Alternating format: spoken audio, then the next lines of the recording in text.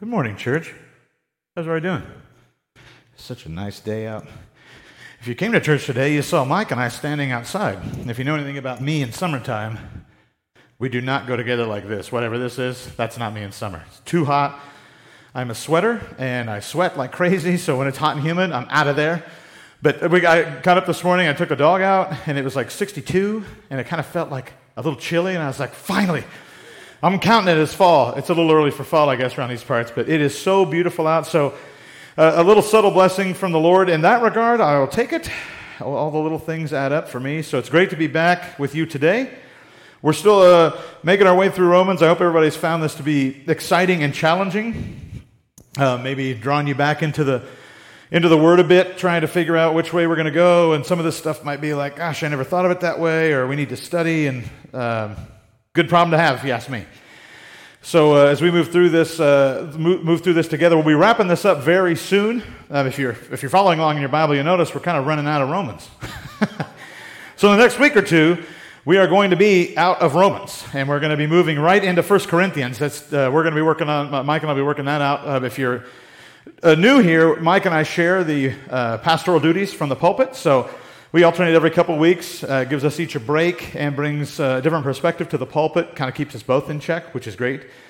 In my opinion, it's great, at least. So Mike will be back in the pulpit for next week, and then we'll be going from there. So if you've got your Bibles and you want to turn with, that's great. We're going to read the very end. Last week we read all of Romans 14 and half of 15. Today we're only going to be doing the last half of 15. So if you got your Bibles and want to follow along, that's great. And if not, it'll be up on the screen. So let's read together. Wait a second. This is the wrong scripture. That one's probably on me. Hey, Emma, could you change that real quick to that one there, Romans 15, 14 through 33? Can you do it? Hey, real quick plug here. My daughter Emma's in the booth. She takes care of all this stuff when I foul it up like I did today. That way it can at least be on the screen. Let's see. She's pretty good. Once again, though, the weather, beautiful. I probably should have checked the slide first. I mean, it is really nice out. If you guys haven't been out, maybe we just go inside real quick. No, don't go. I think it's coming soon. Oh, she's got it. All right. That's my girl. Okay, you'll have to change the slides for a minute. It's being finicky, so just FYI. All right, so Romans 15, 14 to the end. I myself am satisfied about you, my brothers, that you yourselves are full of goodness, filled with all knowledge and able to instruct one another. But on some points I have written to you very boldly by way of reminder, because of the grace given me by God, to be a minister of Christ Jesus to the Gentiles in the priestly service of the gospel of God, so that the offering of the Gentiles may be acceptable, sanctified by the Holy Spirit. In Christ Jesus, then, I have reason to be proud of my work for God.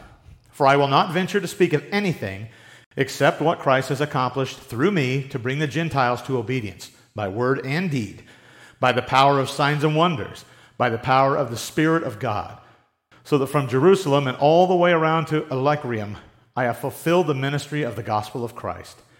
And thus I make it my ambition to preach the gospel, not where Christ has already been named, lest I build on someone else's foundation, but as it is written, those who have never been told of him will see, and those who have never heard will understand. This is the reason why I have so often been hindered from coming to you. But now, since I no longer have any room for work in these regions, and since I have longed for many years to come to you, I hope to see you in passing as I go to Spain, and to be helped on my journey there by you, once I have enjoyed your company for a while. At present, however, I am going to Jerusalem, bringing aid to the saints. For Macedonia and Achaia have been pleased to make some contribution for the poor among the saints at Jerusalem. For they were pleased to do it, and indeed owe it to them. For if the Gentiles have come to share in their spiritual blessings, they ought to also be of service to them in material blessings. When therefore I have completed this and have delivered to them what has been collected, I will leave for Spain by way of you. I know that when I come to you, I will come in the fullness of the blessing of Christ. I appeal to you, brothers, by our Lord Jesus Christ and by the love of the Spirit, to strive together with me in your prayers to God on my behalf, that I may be delivered from the unbelievers in Judea, and that my service for Jerusalem may be acceptable to the saints. so that by God's will I may come to you with joy and be refreshed in your company. May the God of peace be with you all. Amen. Let's pray. The Heavenly Father, you see a kind of a change in tone here at the end of this chapter. It's been very instructive in some regards, and now it feels a little bit more like perhaps a letter that you would write to a friend about what's going on and what you plan to do and what you're looking forward to, maybe what you're kind of nervous about, perhaps, Lord. Maybe for such a small part of Scripture it seems difficult to extract a great deal of information, Lord, but we know that every bit of your Scripture is just chock full of blessings and wisdom to us, Lord. And I pray that today as we study this passage and we dive deep into what Paul's writing here at the request of the Holy Spirit, that these are God's words and that they are incredibly powerful, incredibly potent words, even when Paul's not giving such direct instruction. We see what Paul has manifested in his belief and understanding and how that moves into his actions, Lord. I pray that as we study this, we can see that same happening for us as we draw closer and closer to you and be about your work. It's in your Son's name I pray. Amen. All right. Well, give me a quick second here. Let's see if I can't make this thing cooperate so I don't have to have Emma drive the whole thing. But it's not looking good. It's been one of those days, let me tell you. The weather is beautiful. If you've not been outside, let me just reiterate, it is tremendous out there. Let's see if this... we're back.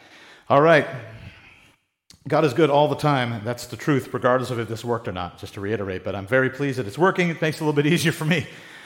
All right, so a quick recap. I always like to do this. As we move towards the end of this chapter, we've talked about loving your enemies, loving our friends and our family.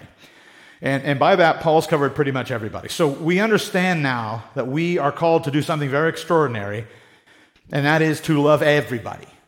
It may not seem that extraordinary, but it was for them, right? The Jews had opposition. They were used to war. It was us and them. Those are the Gentiles. They enslave us. We don't care for them. We don't pray for them. We don't engage with them. Here comes Jesus, fulfilling prophecy, and we'll see some of that. We actually studied that in our small group today. Paul does a really good job, arguably better than anybody, in my opinion, of quoting a scripture, Jesus aside, of quoting scripture that is so poignant and perfect and in multitudes. When he's talking about, let's witness to the Gentiles, Paul's like, and here's a scripture about Gentiles, and again, and again, and again, and again. It's very, very serious. These are not just good ideas that Paul has. This is the Word of God being drawn into action. So Paul's covered everybody. If folks agree with Paul, and you say, okay, we love our enemies, we love our friends. Now what do? That's what we see here. This chapter ends with Paul's example of service. Paul's works don't save him. I want to make this really clear.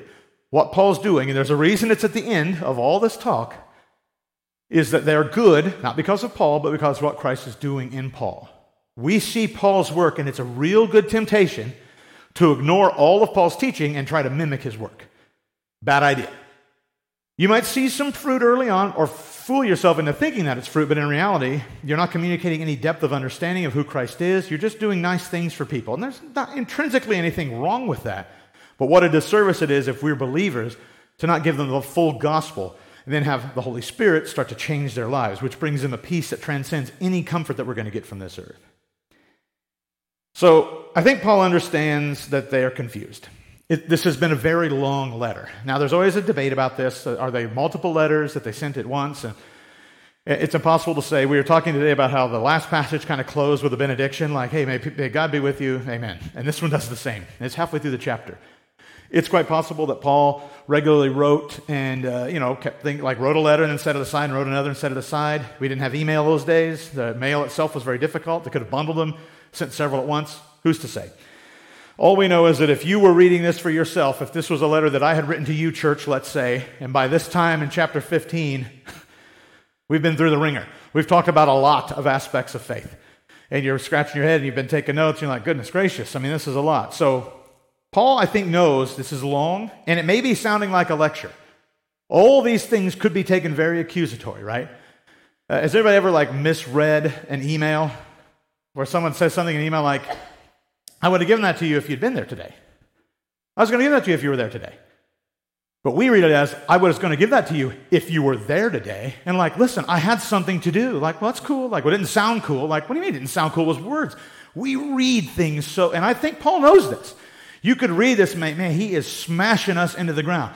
We're not loving our neighbors. We're not loving ourselves. Paul softens this blow a bit here, and it's a wonderful way that he does it. I myself am satisfied about you, right? Now, he's not saying everything you're doing is great, keep it up, don't change a thing. He's saying I'm satisfied. I'm not saying all these things because you're failing at them and you got to correct them right away. But these are things that are easy to lose sight of. They're things that are easy to have pushed away for better, easier, more convenient and comfortable things, and we have to deal with these. We need to understand the depth of our faith. We need to be ready to communicate it with everybody on earth. That's what our Lord and Savior called us to do. You guys are doing a decent job, but there's always a but. So he's confessing. It's a reminder. It's not a reprimand per se, but we all know how that is, right? Anybody here ever been reminded by somebody of something that you're getting reminded because you've forgotten to do it a time or two? This happens a lot. I get things like, did you pick up Emma? This is an example. Did you pick up Emma? Yes. Okay, just checking. Yeah, I bet. Right? It's been 2 hours. I'm pretty sure this is just an example, random example I'm making up. This has never happened. Right? But it's not a reprimand. It's not because I've ever forgotten Emma. I've not. But there's a nervousness that Paul wants to be real clear. So I just want to make sure you get Emma. I got Emma. This is bold writing, right? Paul's saying could be taken the wrong way. And he uses a word like bold because he knows that, right? What we see here is we kind of, like I said, this is a different letter. God taught me in grace. Now I teach you in grace. This is the HSV. That's Heacock Standard Version. It's kind of my little summary. What Paul does here is saying, I had to learn all this stuff the same way you did. It was taught to me by the Holy Spirit moving in my heart. You'll learn it the same way. I'm putting it on paper, but the Holy Spirit's going to make it count. These words, without the Holy Spirit, are nice ideas, but with the Holy Spirit, they're going to make a difference. You guys need to be aware of this, just as I'm aware of this. There was grace as I began to fail and fall through this. There's grace for you in the same way. So why does he bother to teach? Why do I teach? Because we're the only way the Gentiles will learn the truth. That is it. It's the way God prescribed it. Now, you're going to hear tales, and God can do whatever God wants to do, don't get me wrong. But we are the way that the Gentiles will learn the truth. We proclaim the truth of the gospel. The Gentiles hear the truth of the gospel. The Gentiles come to Christ. That's what he's talking to the Jews about at that time. Still holds true for us. And we don't use Jews and Gentiles so much. But if we talked about the saved and the unsaved, or those in Christ and those who are not in Christ, same drill. The Great Commission, the Great Commandment falls to us, the believers, those in Christ. And God has prescribed the manner in which they will hear the good news is by us proclaiming it. God could send lightning from heaven and enlighten the whole world to his presence and who his son was and what he did. God has chosen not to do that. We are the way that they are going to learn. And our way is to point to the way, the actual capital W way. Oh no, you're not going to get saved by my good works or my good deeds or mimicking me in any way.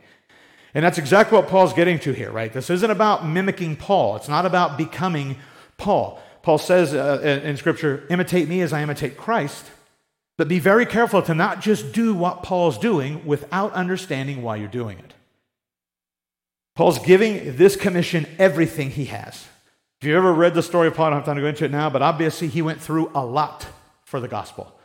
Proud to do it, but he talks about it, not because he's bragging. He makes very clear that he boasts in nothing but Christ, but he wants everybody to know it's not always going to be picnics and roses. You're sometimes going to be in prison. You're sometimes going to be in very poor health. You're going to feel isolated. You're going to feel abandoned. You're going to feel lonely. But you're not lonely. You feel lonely. Christ is with you. The mission is worth it. To live as Christ, to die as gain. Paul is an example of this. Paul is proud in Christ of the work that he has done. Boasting alert. We don't do that. We're not proud about, but before, pride precedes the fall. Paul is clear only what Christ has done is worth anything. Paul is proud of what has been done through him, not necessarily by him. Now, there is a mystery here. Let me make this really clear. We do things. I do things. What I seek to do are the things that God would have me do, and I seek to do them with the help of the Holy Spirit in everything that I do. I don't succeed at that all the time. But when I see good things happening, and we know full well that it was the Holy Spirit that's done it, then it's easy for us to not boast in ourselves because nothing could be done in that regard.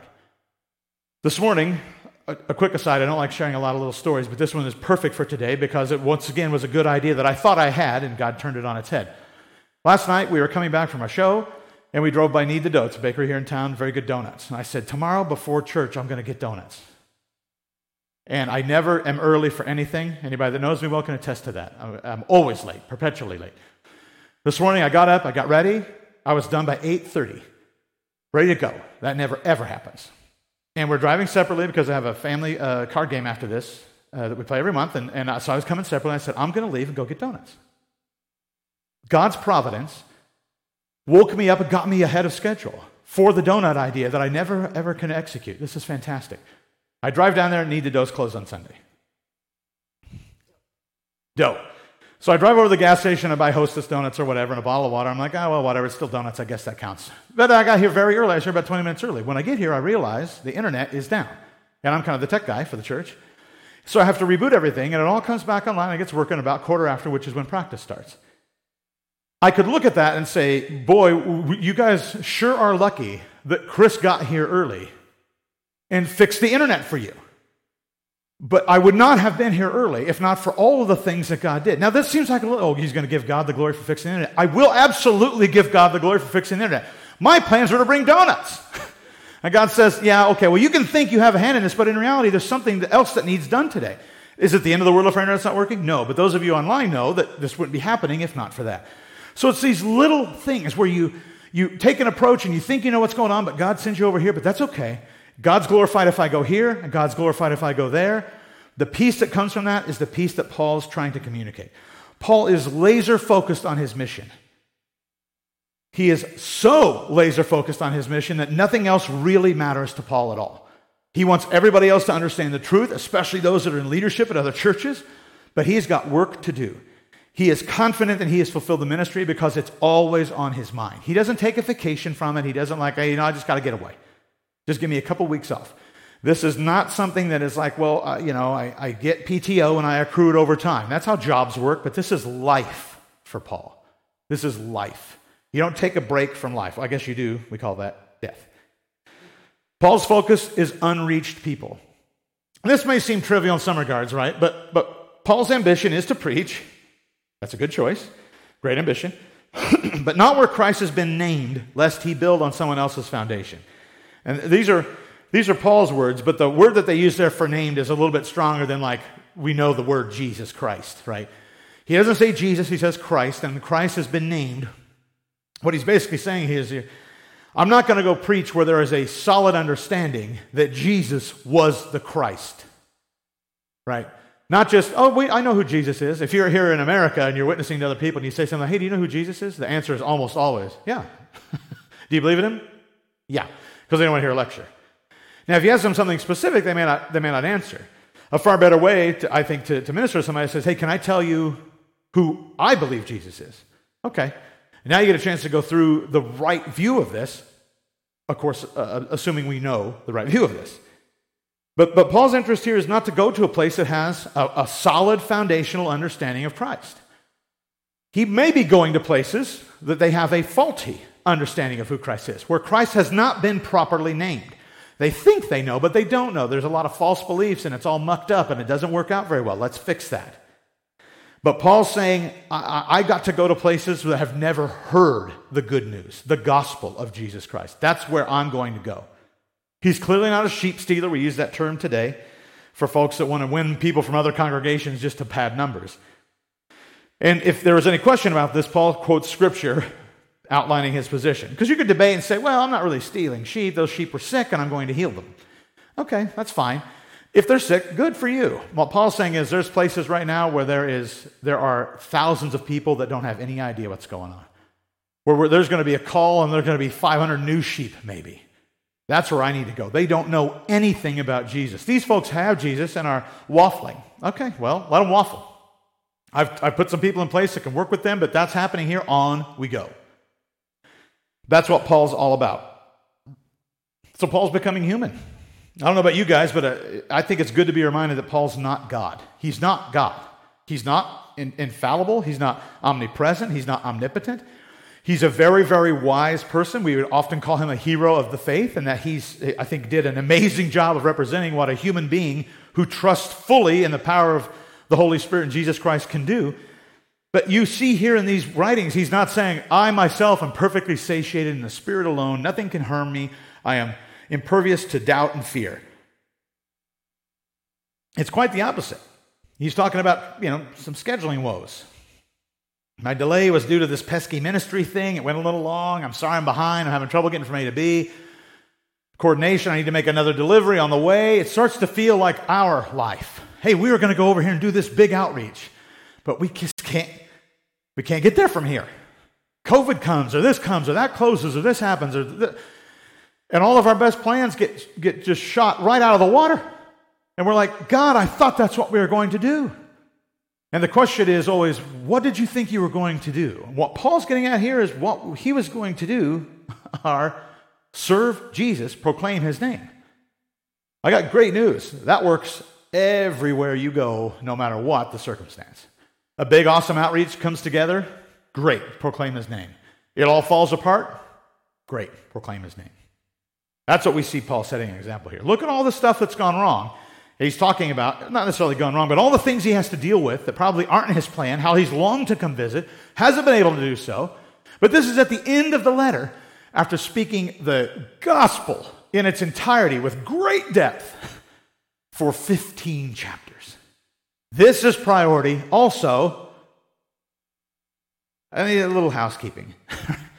I do, after you understand all that and the important stuff is aside, I'm wrapping up my mission work. I'd like to visit. But my next stop is actually Spain. He's only going to visit them and encourage them. Now, the history of Paul would say that he really liked, he was a Roman citizen, Rome was a passion for him. I think he saw that maybe as a place that he would have called home, and he wants great things for them. And I'm sure in Paul's heart, he would love to stop in Rome and stay for a long time and enjoy their company, worship with them, study with them, kind of the old, let's do it again, right? Let's grow it bigger. Let's phase 2 this ministry. But Paul is saying, no. My next stop is Spain. Nobody has been there yet. Somebody has to go tell them what's going on. But I'll stop and visit, and I'd love to visit. And they're thinking, oh, well, that's great. Come on. But if I could ask a favor.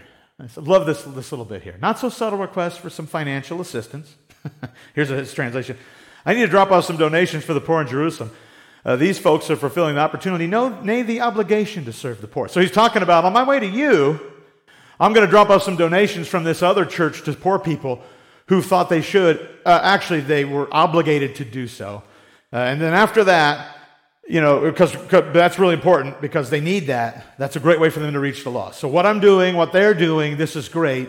But then after that, I'm going to come visit you. So it's like, oh, well, we could help you. And he doesn't say it, but he kind of says it. But what he really asks for is that they pray for him. Pray that I don't falter in my mission. Pray that I come to you at the appointed time. When we pray for things, church, there's something I'm working on myself is to pray like that. Lord, help this to happen at the appointed time. When we pray for healing, especially for believers, that's a great prayer. I mean, I've got really good news. If somebody believes in Jesus Christ and they die on this earth, they will be resurrected in a body that never dies. So when we pray for healing, the answer is yes. They will be healed. I'm going to give them a whole new body that doesn't break down anymore. But if they're going to be healed here, if we want a financial windfall here, if we want our job to be changed here, if we want opportunities to serve here, pray for that to happen at the appointed time, just like Paul's doing. I'm not in control. I don't need it to happen on my schedule, God. I want it to happen on your schedule, but I want peace that I don't drop the ball between here and there. I don't want to falter in my mission. I want to get there at the appointed time, and if that appointed time is never, then that's when I pray I get there. Hard pill to swallow, but that's what Paul's praying. And pray that when I come with joy and anticipation. There's something really great about this idea that he's not just praying that when he gets there, he's going to be haggard and worn out and just fed up. He wants to get there excited and happy. I want to be in a good spirit when I get there. That's what I want. Pray that for me. So when I arrive to visit with you guys, I'm in the mood to do that. It doesn't matter if everything's going good. I want to be happy when I'm there. I want to enjoy my time. So what do we do here in this church? Let's break it down a little bit. Taking Paul as example, let's take this to the next step. What do? We study and we learn about Jesus' work. This is what we've seen laid out in Romans. Learn, facts, got to know it. Here's the truth of Christ, the good news of Christ. After we studied and we learned, we then begin to focus on the work through Jesus Christ. We don't learn about Jesus and then go do work. No. The more we learn about Christ, the more we see we need Christ every step of the way for the work we really want to do. And after that, we begin to bear fruit in the name of Jesus Christ, once again. You might be able to bear some fruit without Christ, but I bet you it's no good. Matter of fact, I guarantee it's no good. It may seem good, but it's not good. And step 4, we then begin to preach Jesus to the lost. Now, you might think to yourself, why isn't that step 1? Why aren't we starting with preaching Jesus to the lost? And my answer to that would be, what Jesus are you preaching? And who's lost? Well, Jesus. And the folks that don't believe in him. Believe in which Jesus? If you don't understand who Jesus is, and you don't understand what belief in Jesus means, what it's constituted to be saved by grace through faith, if that's not understood, it's really difficult to lead others and preach that to people that don't know him. It's going to be, the world is really well equipped to gun down Christianity today. They know all the questions asked. Oh, you say the Bible's inerrant. Well, what about this? This seems to conflict with this, and this. It's okay to say, I don't know. Totally okay to say it, but it's not necessarily a good witness to your faith. If every question they ask is, I don't know. It all boils down to the Bible says that I believe it, and that settles it. Well, that's good for you, but that's hard to communicate that knowledge to somebody else. So take time. That's what we're doing here. We study and we learn about what Jesus did, the words that he spoke. We're studying God's word. And then we focus our work through that, and we begin stepping out. And as we begin to bear fruit, that's where we start to be able to preach Jesus to the lost completely. And every time we get to step 4 and we feel inadequate, we feel like I'm struggling to preach or asking me questions I don't know, and I just back to step 1. It's not so simple I couldn't really diagram a circle here, but just know every time you go back to step 1, study and learn, people are like, I need a word from God. There's a book of them. Every one you'll ever need's in there. I guarantee it. You don't need anything else from God but his word, period. The Holy Spirit, with the power of God's word, does all the work required, everything you need. In your hand, today. You can have it right now. There's no secret tome. You don't graduate and become a deluxe Christian and introduce you to the room of secret knowledge. None of that nonsense exists here. You've got God's word. With that, faith in Jesus, Holy Spirit appears, change the world. That's what Paul's doing. That's all he's been talking about the whole time. But we're going to hit places where I don't get that. It's a good question. I don't even know how to answer it. Study. What did Jesus do? What did Jesus teach? What does the word say? All right, then let me refocus my work through Christ. The things that I do, the way that I study even becomes a work now that I'm doing through Christ. Christ is changing me. The Holy Spirit is illuminating my brain. It's all God, all the time. The fruit that I'm bearing, the good things that are starting to happen, the people that I'm talking to. Now, as I preach Jesus to the lost, I can preach a proper understanding of who Jesus is and what he did. But we begin to change. Has anybody ever heard this notion of, I want what they've got, or there's just they've got a calm spirit about them, or any of this kind of stuff?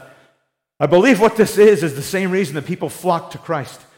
They wanted something they knew he had. Now, at that time, he was healing, but he didn't heal everybody, but he could do it. When people talk about Christ today, when we communicate Christ today, that's the feeling we want to exude. We want to be salt in the earth. We want to be the light to the earth. All these adages indicate something that doesn't really have a participation on my part, right? The lighthouse is seen by other people. The lighthouse doesn't move towards them necessarily. Now we do, we reach out to them, but there's this notion that the Holy Spirit in us, things change and the world might be attracted to that. But then other people are going to show up and say, don't be attracted to that, that's a lie. Well, that's where we're back at step 1. I need to understand. I got to know what's going on. Once you're doing these first 4, the logical next step is I feel like we could maybe do this better. Why don't we group up? Just as the Bible describes. Step 5, support the work of the church. And step 6, support the workers of the church. So study and learn about Jesus' work. Like I said, if we don't know who we serve, we cannot serve well. I know some people argue with that. They'll say, well, I don't really know much about the Bible and I'm very spiritual. Well, that sounds very dangerous, because what are you spiritual in? I mean, there's a whole big bunch of spiritual stuff out there that is not good for people, that only seeks to kill and destroy. That's pretty spiritual, but it doesn't end up in a place of good. It ends up in a terrible, terrible, desolate place, angry at God. Good news is this is what we're doing now. You're sitting here, you're hearing my words, you're online, you're hearing my words. My words are my best effort to communicate God's words, divide them rightly. It's not about us getting better. We're not gonna become good people by studying. It's about Jesus changing us for His glory. It's so tempting to come to church and learn how to act like a Christian. We talked about this in a small group today. And many churches revolve around this idea of we're just going to teach people how to look good. The disinfected flock of believers that look clean as a whistle. And you never see any, I wish my family was like your family. And what you don't know is behind closed doors, because they don't know who they serve, they don't understand who Jesus is or what He did. They spend no time in the Word. They never pray together. Their family is an utter disaster. But when Sunday morning rolls around, we put on our Sunday best. We step two, we pile in the car, we shut up in the parking lot, we're going in, and everyone, hey, good morning, everybody. And we stroll in there like, hey, well, my life's great. And then we go back to the car like, I'm going to wring all your necks, and no one gets lunch. And like, is this what we're called to do? No. This is not what Paul's doing. Paul doesn't write these letters and then go sit in his prison cell or whatever else. Say, oh, those idiots, I can't believe how bummed they are. We don't see any evidence of that, right? There's a difference here. There's something that changes us for His glory. And the work we do and the study that we do, all of it is amplified by Christ in us. We don't get better. Our minds will still lead us astray. Our hands will do sinful things. We are in big trouble without Jesus. We don't do this to look good or get better. We do it because Christ told us to do it. And after we study that and we understand, we focus on our work. What we look here is, once again, citing Paul's example, it's prescribed by and dedicated to Jesus. Paul's not making this stuff up. He quotes the Old Testament for a reason. This is not his idea. This isn't some new thing that Paul came up with that's going to change the game. Paul's saying, listen, God already covered all of this, you guys. You just missed it. Now, granted, he's talking to the Jews, but it's the same here. We think we know, and then we go study the Word like, wait a minute, I always thought it was this or that, and it seems like it's something different. This is the kind of work that we should be doing. This is what we should be working on. And it's not always the work that we enjoy or find enthralling. I mean, I think Paul's desire, like I said, is to go to Rome and hang out with his friends a little bit, right? Talk shop with all these, learned elders at these churches and things that he's put together. I mean, as somebody that loves to talk about theology, I imagine Paul did too. But that's not what he's here to do. He's got to get to Spain. He knows the work that he's got to do. It may not be exactly what he wants to do. He may not find it the most captivating, but has anyone ever said, like, this happens to me coming to church sometimes, where it's like, I'm just so tired, so sore and stiff. Maybe I'll just skip. Let's just not do it. And you're like, no, I don't want to hear it from anybody else, so I'll go do it. And then you go to the church or you go to the event, and you're like, this was really great. I'm so glad I came out. I was blessed. I got to bless other people. And I almost didn't come just because I was tired or whatever. And remember those moments when something feels like it's a dreadful event. Oh, I'm going to have to go serve, and I got to do this again, and it's going to be such a long night. But then in the midst of this and our service and our faithfulness and our prayer, we say, no, this is what we got to do. I know we're called to do it. It may not be what I want to do, but it needs done. I'm here. God's equipped me. Let's do it. And then all of a sudden, blessings, and you're like, goodness gracious. How did I ever even think for a second? Paul imitates Christ by putting his desires aside until God fulfills them. That's it. That's what it boils down to. Here's what I want, but that doesn't look very fun. We look at what Paul wanted. Yeah, he went through a lot too. But who's Paul imitating? Christ, who went to a cross and drank the cup of God's wrath. I've been in some pretty lame ministry events. None of them compares to the wrath of God. None of them. Christ went to that willingly. The least I can do is get off my duff and go faithfully help people learn about who Christ is when I'm tired or I'm exhausted. Now, I'm not saying we're all supposed to run ourselves ragged necessarily. There's lots of different priorities, and this isn't much like Paul. I'm not trying to lecture, but this is one of those things where what we see Paul doing is not to elevate Paul. Paul's not doing the things that are going to give him a great name. We hold him in high esteem, but only as a martyr, not as an unbelievably learned individual, had all of Scripture memorized, and we should all aspire to do that. Not necessarily. I mean, great. You want to memorize Scripture? Great. But if you're going to use it as a hammer to beat everybody else down, don't waste your time. Paul started there and then parlayed all that knowledge into being able to elevate Jesus' name among everybody at the time and still today. 2,000 years later, he's quoting to us, through God's Word, Old Testament Scriptures used to prop up what Christ's commission is to the church. That is incredible. And it's because he's focusing on the work through Jesus Christ.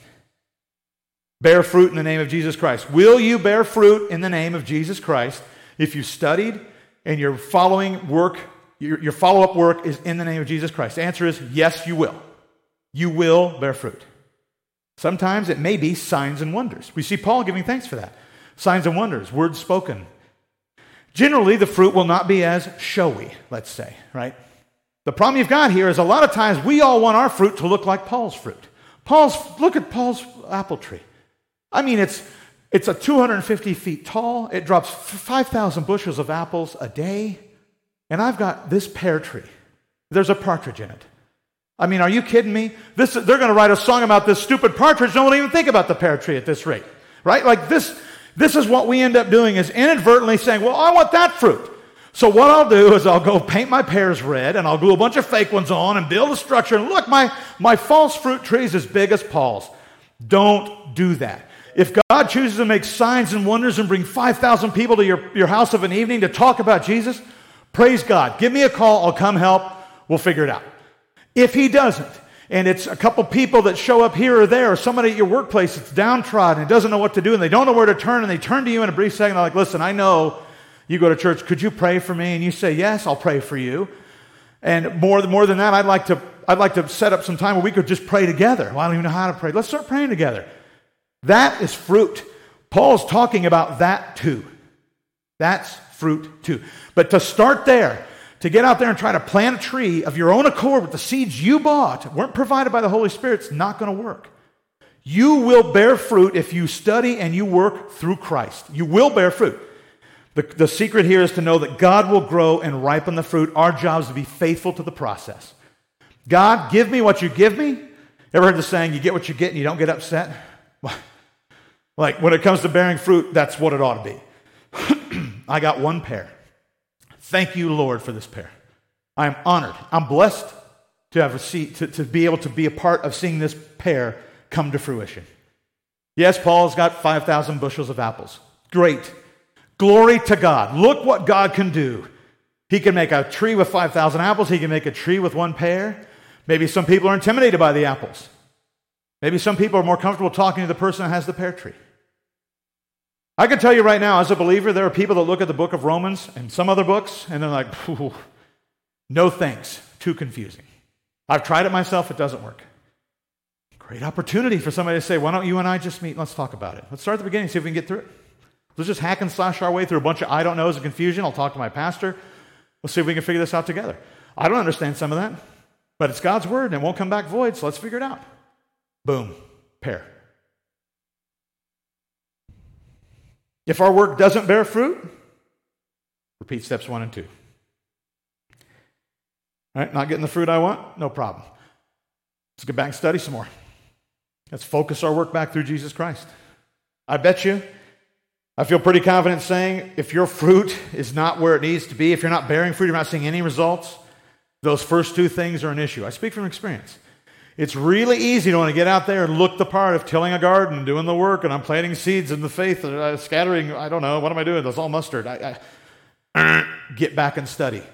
Study the Word of God. Find a group. Go to a Bible study. Get in and dig in on that. Focus your work through Jesus Christ. Stop trying to do things on your own. Stop trying to figure it out extra biblically, hoping for words, and then you'll start to bear fruit. Once you're doing that, now we're ready to start preaching. Now you can preach. Now you know what you're talking about. You're conditioning yourself to work through Jesus Christ. Fruit's being born, all because of God, not because of us, because of our faith in Jesus. This is miraculous, it's mysterious, but it's happening. Now we're ready to start preaching. No matter where you're working, you can talk about Jesus. You don't need a plexiglass podium and a camera and a microphone. You don't need it. You could have a scone at a break room. You could take a cup of coffee and give somebody else coffee because the coffee machine's broken. You stopped at Starbucks. Bring it up. Hey, thanks for turning your coffee down. I know the coffee machine's broken. You usually have a cup. I've noticed that about you. Oh, I didn't know you paid attention to me. But I tell you what, that is a kicked open door. I didn't even know you pay attention to me. Listen for stuff like that. I'm just so beat up, man. I'm so frustrated with this job. I'm lonely. I'm isolated. My marriage is on the rocks. My kids won't listen. Everything I love or thought I loved is just unraveling in front of my very eyes. And nah, man, I've been there. Oh, yeah, Mr. Perfect with his life together, a happy family. Not as happy as I'd like. Not as perfect as I'd like. But we get by. Our God's bigger than all of our problems, and, we take it a day at a time. We remind ourselves of that every day. Little things like that.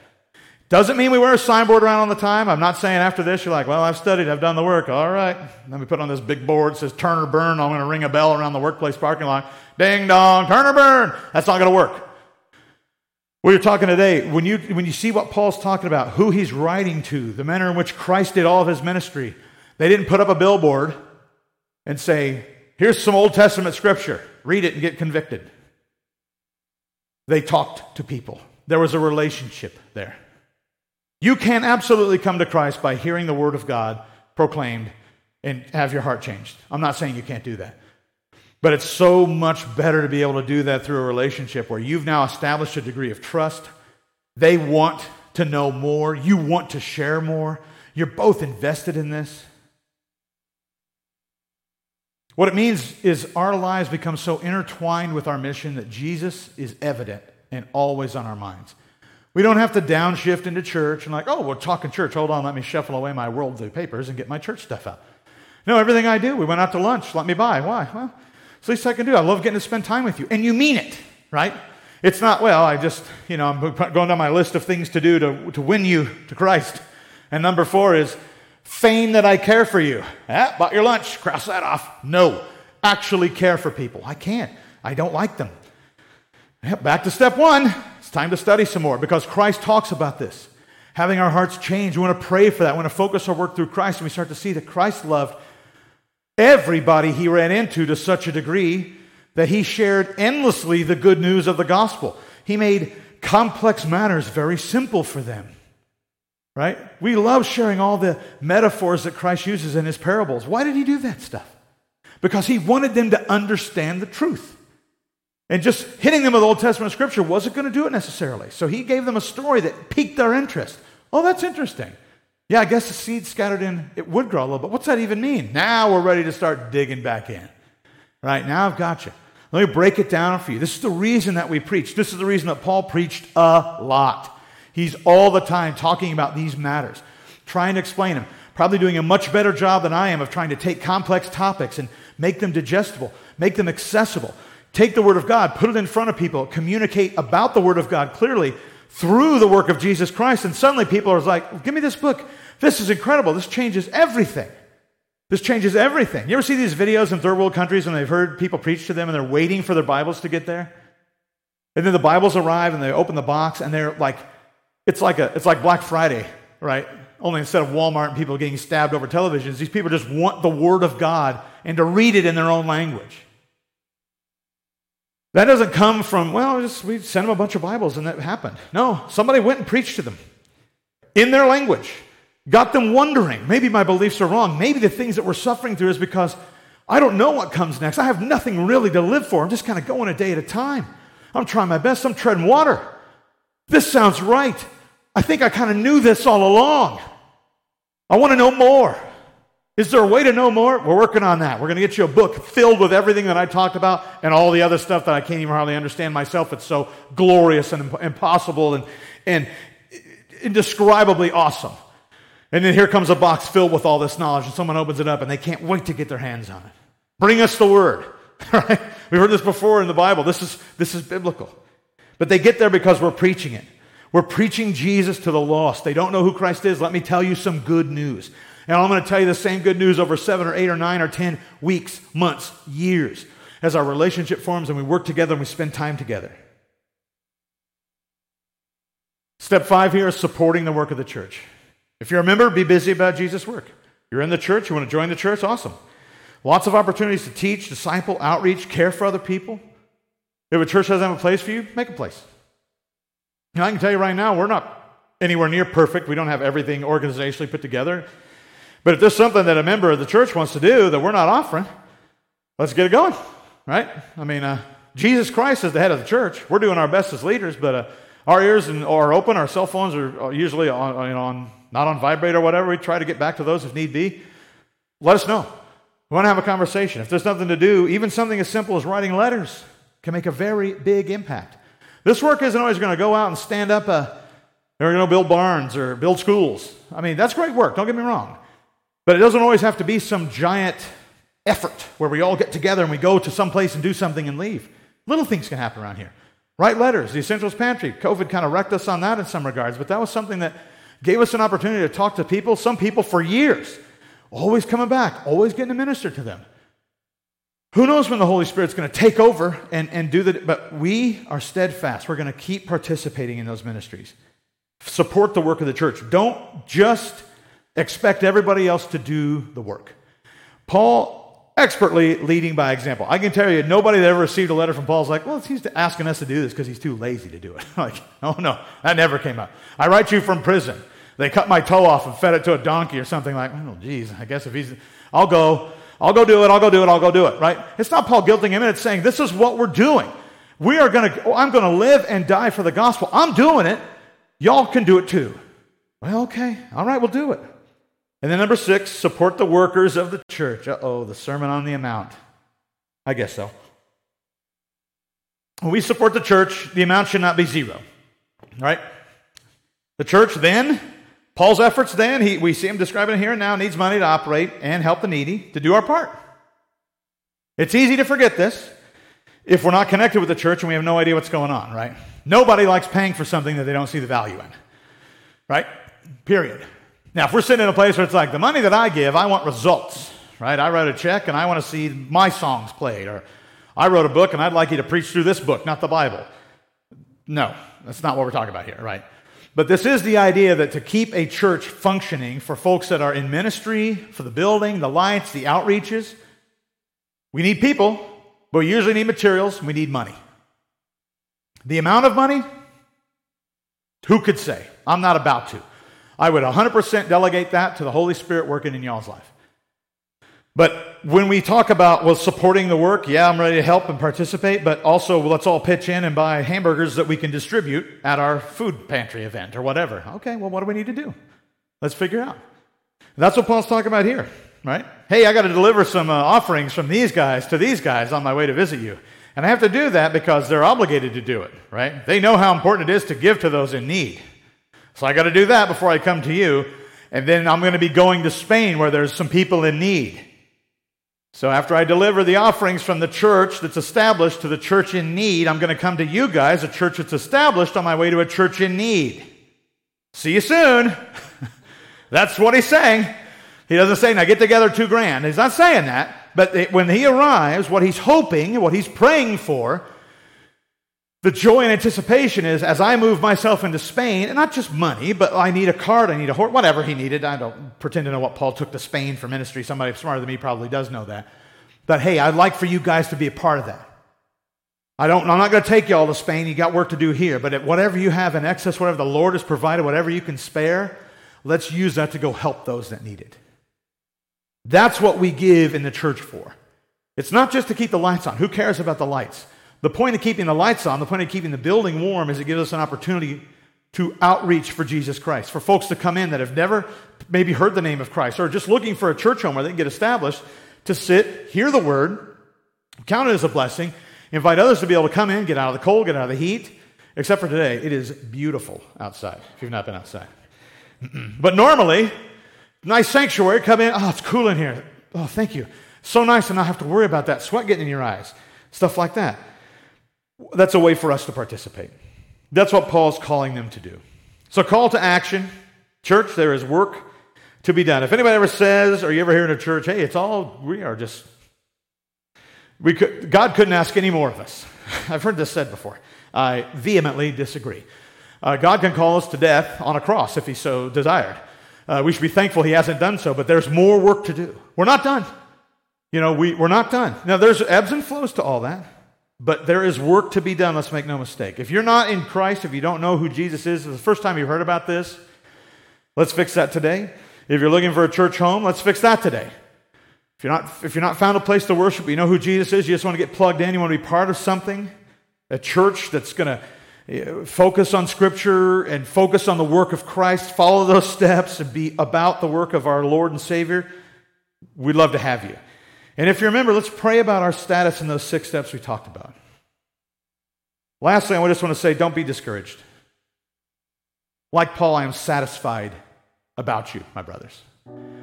I think I can speak for Mike and the other leadership here by saying that as a church, it is an honor to serve together.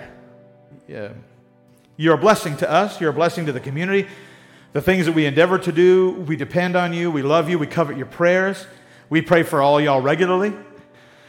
And this isn't designed, just like Paul's letter, to be some sort of a reprimand that we're falling short in these regards. No. Not that at all. But it's nice to have reminders. We read and reread the Bible so that we know the truth about where we stand and what we want to do. So I'm satisfied. Don't be discouraged. And let's, as we move into a time of prayer here, let's be thoughtful, if you're a church member, about where we are in these 6 steps. How we can go back to the top maybe and sort some things out, or bounce around a bit, or shore a couple things up. And if we have questions or concerns, always reach out to us. We've talked before, office, Calvary Heights. Send a message on Facebook. Stop by the church building. You can send us a letter in the mail. We do check the mail regularly. We want to know, if you've got questions or concerns, how we can minister, how we can help you in that regard. We really do want to know that. So as we close, let's go to the Lord in prayer. Heavenly Father, thankful for a time of study. Thankful for Paul's, his words that for me at least resonate as very human and very relatable. The same kind of stuff that we all suffer through. Difficulties in trying to achieve our goals and align our goals with your goals, Lord, and knowing what we need to do, but maybe struggling to get it done and feeling discouraged about that. And people that we love and we care for that we just don't seem to have time for in some regards. And knowing and trusting that they're in good care in your stead, Lord. And Lord, we just help. We want to help. We want to help everybody around us so much, Lord. And we want to be able to do that not out of our own heart and our own best efforts, Lord. We want to be able to help those around us through you. Make meaningful help. Offer something that is far greater than just a temporary reprieve from suffering, but an eternal